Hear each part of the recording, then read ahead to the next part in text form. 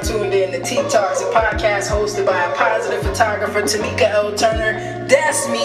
Be sure to subscribe before you leave and follow me on Instagram. It's Tamika L. Turner, TAMIKALTURNER. Let's get it.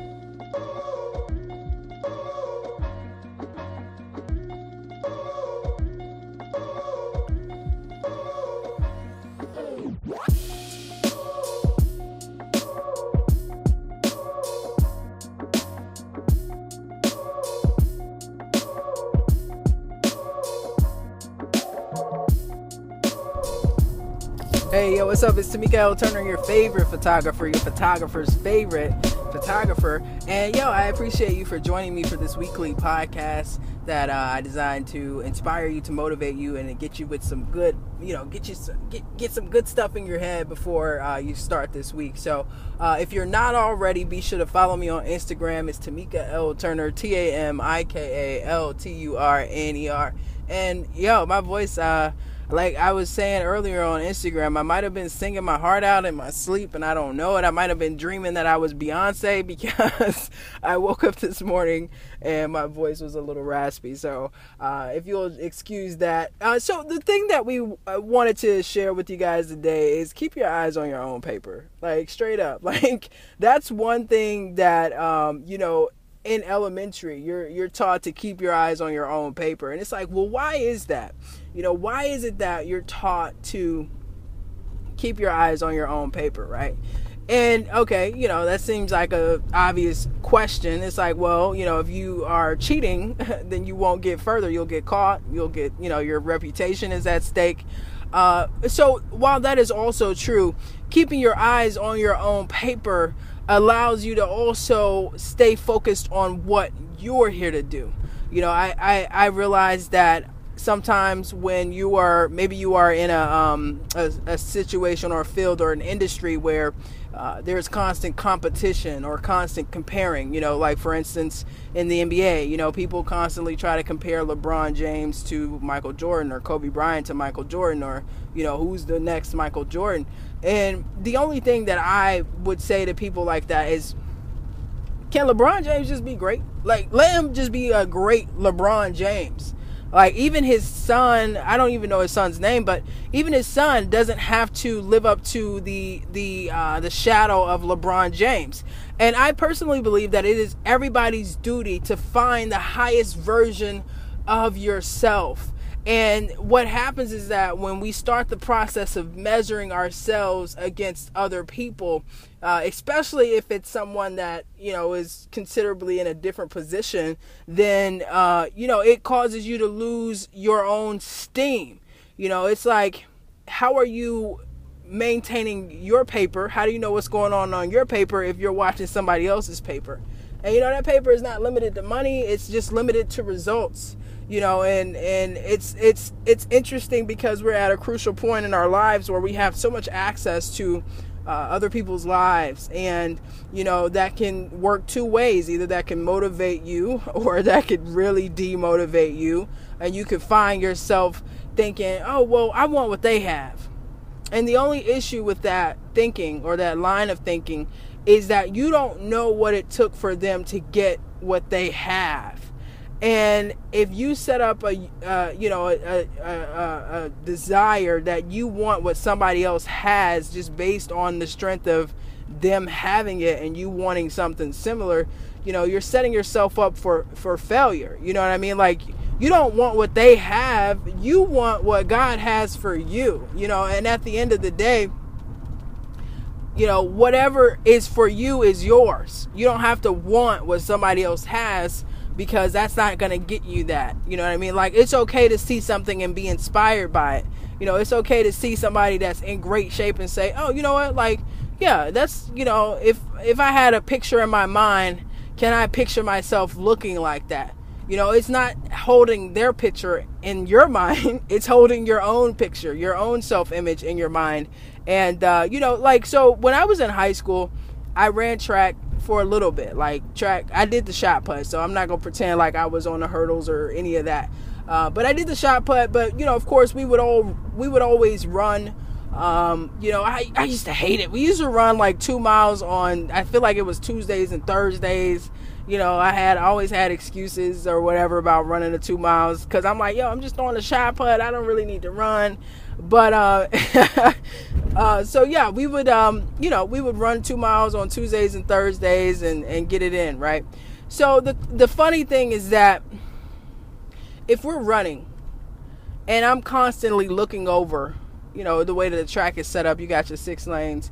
If I'm in lane 6, but I'm constantly looking over to lane 1, I run the risk of not only slowing down, but I also run the risk of running out of my own lane, like interrupting the whole process, right? So if we can just stay focused on our own lane, if we can just stay focused on what it is that we are here to do, the value that we are here to offer, how much further can we get?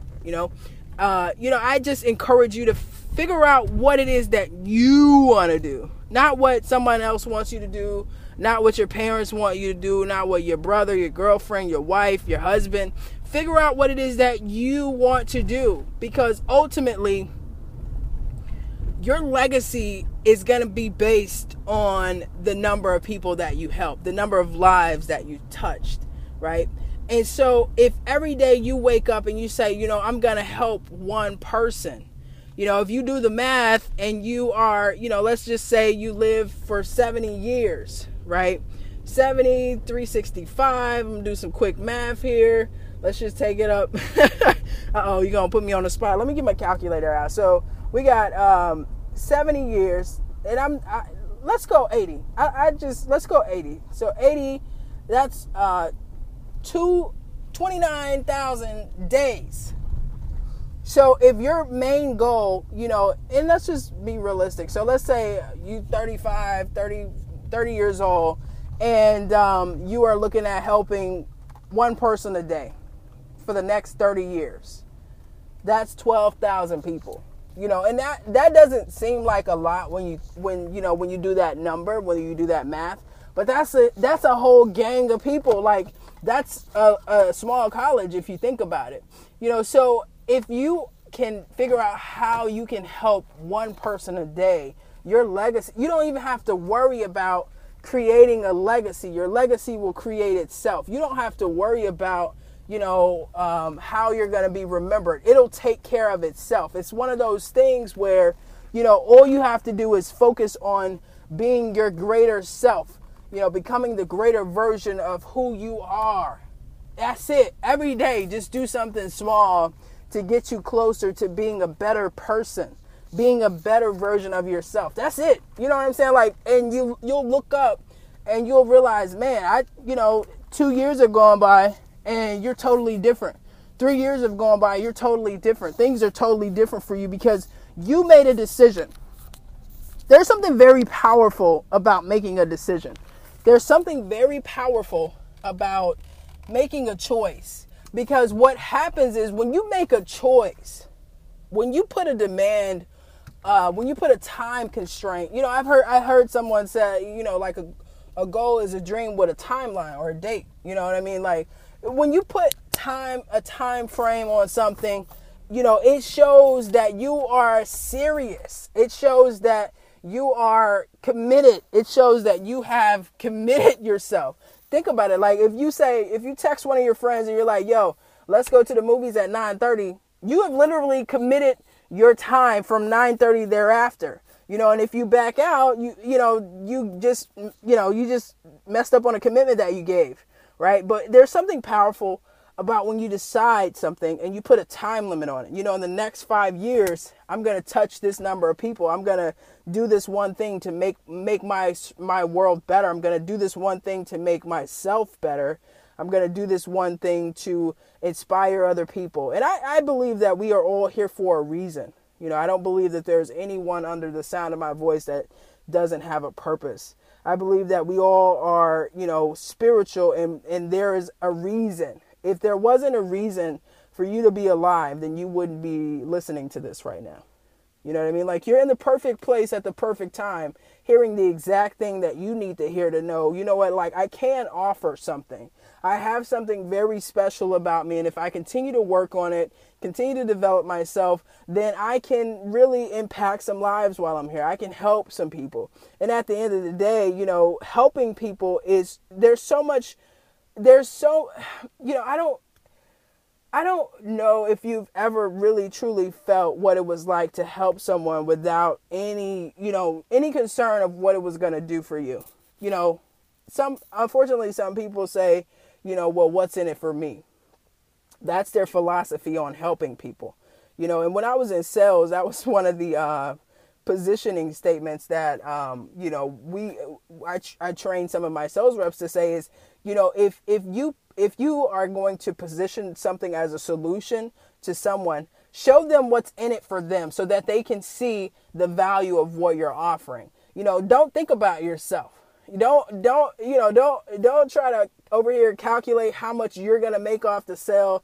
Think about it in terms of what's in it for this other person if I give the very best of my talent, or if I find the very best solution that I can offer them. What's in it for them?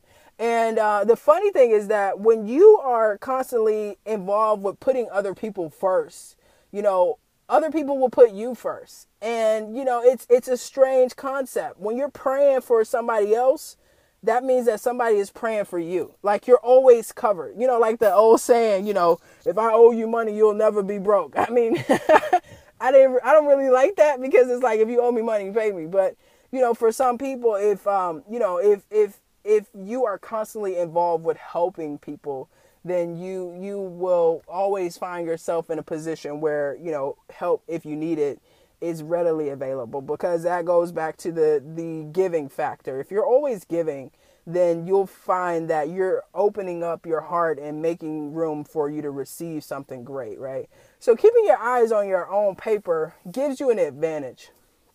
You know, it gives you an advantage because you're working on self-mastery. You know, instead of working on out self-mastery or out other person mastery or whatever is out there in your external, you're working on self-mastery. How can I become, you know, a more effective person? How can I become a more confident person, a more healthy person? How can I get my finances together? When you're involved in self-mastery, you got to know one thing. It is not selfish at all for you to focus primarily on being the best version of yourself. I'll say that again. It is not selfish. It's not selfish at all for you to focus on being the best person that you can be. What is selfish is once you become the best person that you can be, you try to impose on other people's right to their own journey. That's, you know, and learn from my mistake. I made that mistake, right? Like when I first stopped smoking weed, I would call all of my friends and be like, yo, you know, you got to stop smoking. It's the best thing ever. You know, and the thing about it is that's not their journey. Excuse me. Their journey is different, right? Everybody's journey is different. And if I'm imposing my own journey on someone else, I'm not keeping my eyes on my own paper. I'm running in another lane that's not my lane, and that could cause me to trip and fall, or I could cause somebody else to trip and fall. And, you know, it's like everybody's purpose is different.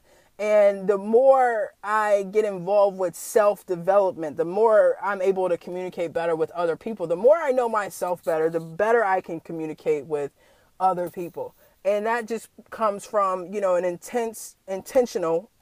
intentional decision to master self, right? The greatest enemy is within. Your voice is the loudest voice that you'll hear. So how can you, you know, work on being more confident? How can you work on being more effective? You know, how can you work on helping more people? How can you work on creating a healthier lifestyle? You know, all of these things this is true wealth. That's the version of true wealth, right? So quick story on Instagram earlier. I had a post regarding a reference about fear, you know, asking when was the last time that you did something that was, you know, frightening to you or made you feel fear. And the reason that I asked that is because I wanted to illustrate with one of my favorite stories in the Bible about David and Goliath, you know, And since this is a podcast, I can take a little bit more time to talk about David and Goliath. So you have David here who has zero experience with war, right? He has zero experience with fighting. He's a really young kid. All he does is hang out, on the shepherd with sheep. Like he's just a young kid. And here you have a giant. I couldn't even figure out any other way to describe it except you have this giant of a being, this man that's humongous. I mean, if you had to think about it, think about how you look to a toddler, right? Like, think about that. That's the image that I want to put in your mind. If you had to picture David and Goliath, think about a 3-year-old and you. Think about how ginormous you look to them, right? So you have David, no experience, and then you have Goliath, an experienced warrior, an experienced fighter. So as that parallels to the idea of fear, you have someone that is on their way, someone that is, on in the beginning stages of finding out who they are and what their purpose is. And then you have this big monstrous presence, right? That's been where it's going to face. Like it's been in that situation before. So it has all of this experience to heighten its confidence, right? And as that relates to fear, I'm going to spoil the story and tell you, in case you didn't know, that David defeated Goliath. He defeated him. And not only did he defeat him, but he defeated him with small effort, with effort that he had been doing every single day, with something that he had been practicing every single day. He defeated, one of the most notorious, warriors or fighters in the region. He defeated him with something small that he had, he kind of honed his craft in every day. Like, so now I have to say that, David's experience with the craft of using a slingshot, he tested it out on like lions and things like that. But I mean, a lion and a giant is two different things. That's like a puppy and a toddler. Like the toddler is like, this thing my same size. Like I could take this thing, right? So the thing that how we would relate that to fear is that you have someone that's on their way, that's doing something small every day to prepare themselves, right? And then they're faced with this ginormous presence of something that says, ha, ha, ha, ha, ha, laughing in your face, saying, what do you think you're here to do? You can't beat me, and the reality of it is once David killed Goliath, once he defeated Goliath's name never came up again in the Bible. Like, it's done. It's over. We're gone. He's gone. Nobody ever mentioned Goliath. And, when I was talking about it on Instagram, I was like, honestly, I've never met anybody named Goliath. Like, I'm sure there may be a guy named Goliath. I just have never met anybody named Goliath. And that's the thing about fear, is that when you are focused on doing the things that you need to do every day to prepare for when your time comes, you are going to be able to use the small little details of something that you've been practicing every day to take out a ginormous presence of fear. In the face of fear, he stood with something that he had been building on every day, and he defeated it, and it never would return. You know what I'm saying? So when fear, the thing about fear is that it seems so big. It seems so grand. It seems like it's been, it has all this confidence. But when you defeat fear, you are deliberately making a choice to say, you no longer have presence in my land. You no longer have presence, or you no longer have a right to be in my land, in my environment. You bow down to me, right? I control you. So, that's the encouragement. It's just to keep your eyes on your own paper, stay in your own lane, because it's in staying in your own lane that you can critique what you're doing to make yourself run faster. And then when you get to the finish line, if you look up and you say, well, where's everybody at? Everybody else is 10 steps behind, because you were focusing on how can I make my own legs go as fast as they can possibly go, right? So with that being said, be sure to follow me on Instagram. It's Tamika L. Turner, TAMIKALTURNER. And I'm out. Peace. Thanks for tuning in to Tea Talks, a weekly podcast hosted by a positive photographer, Tamika L. Turner. That's me. Be sure to subscribe before you leave. And if you're not already, be sure to follow me on Instagram. It's Tamika L. Turner, TAMIKALTURNER. Have a slamming week. Let's get it.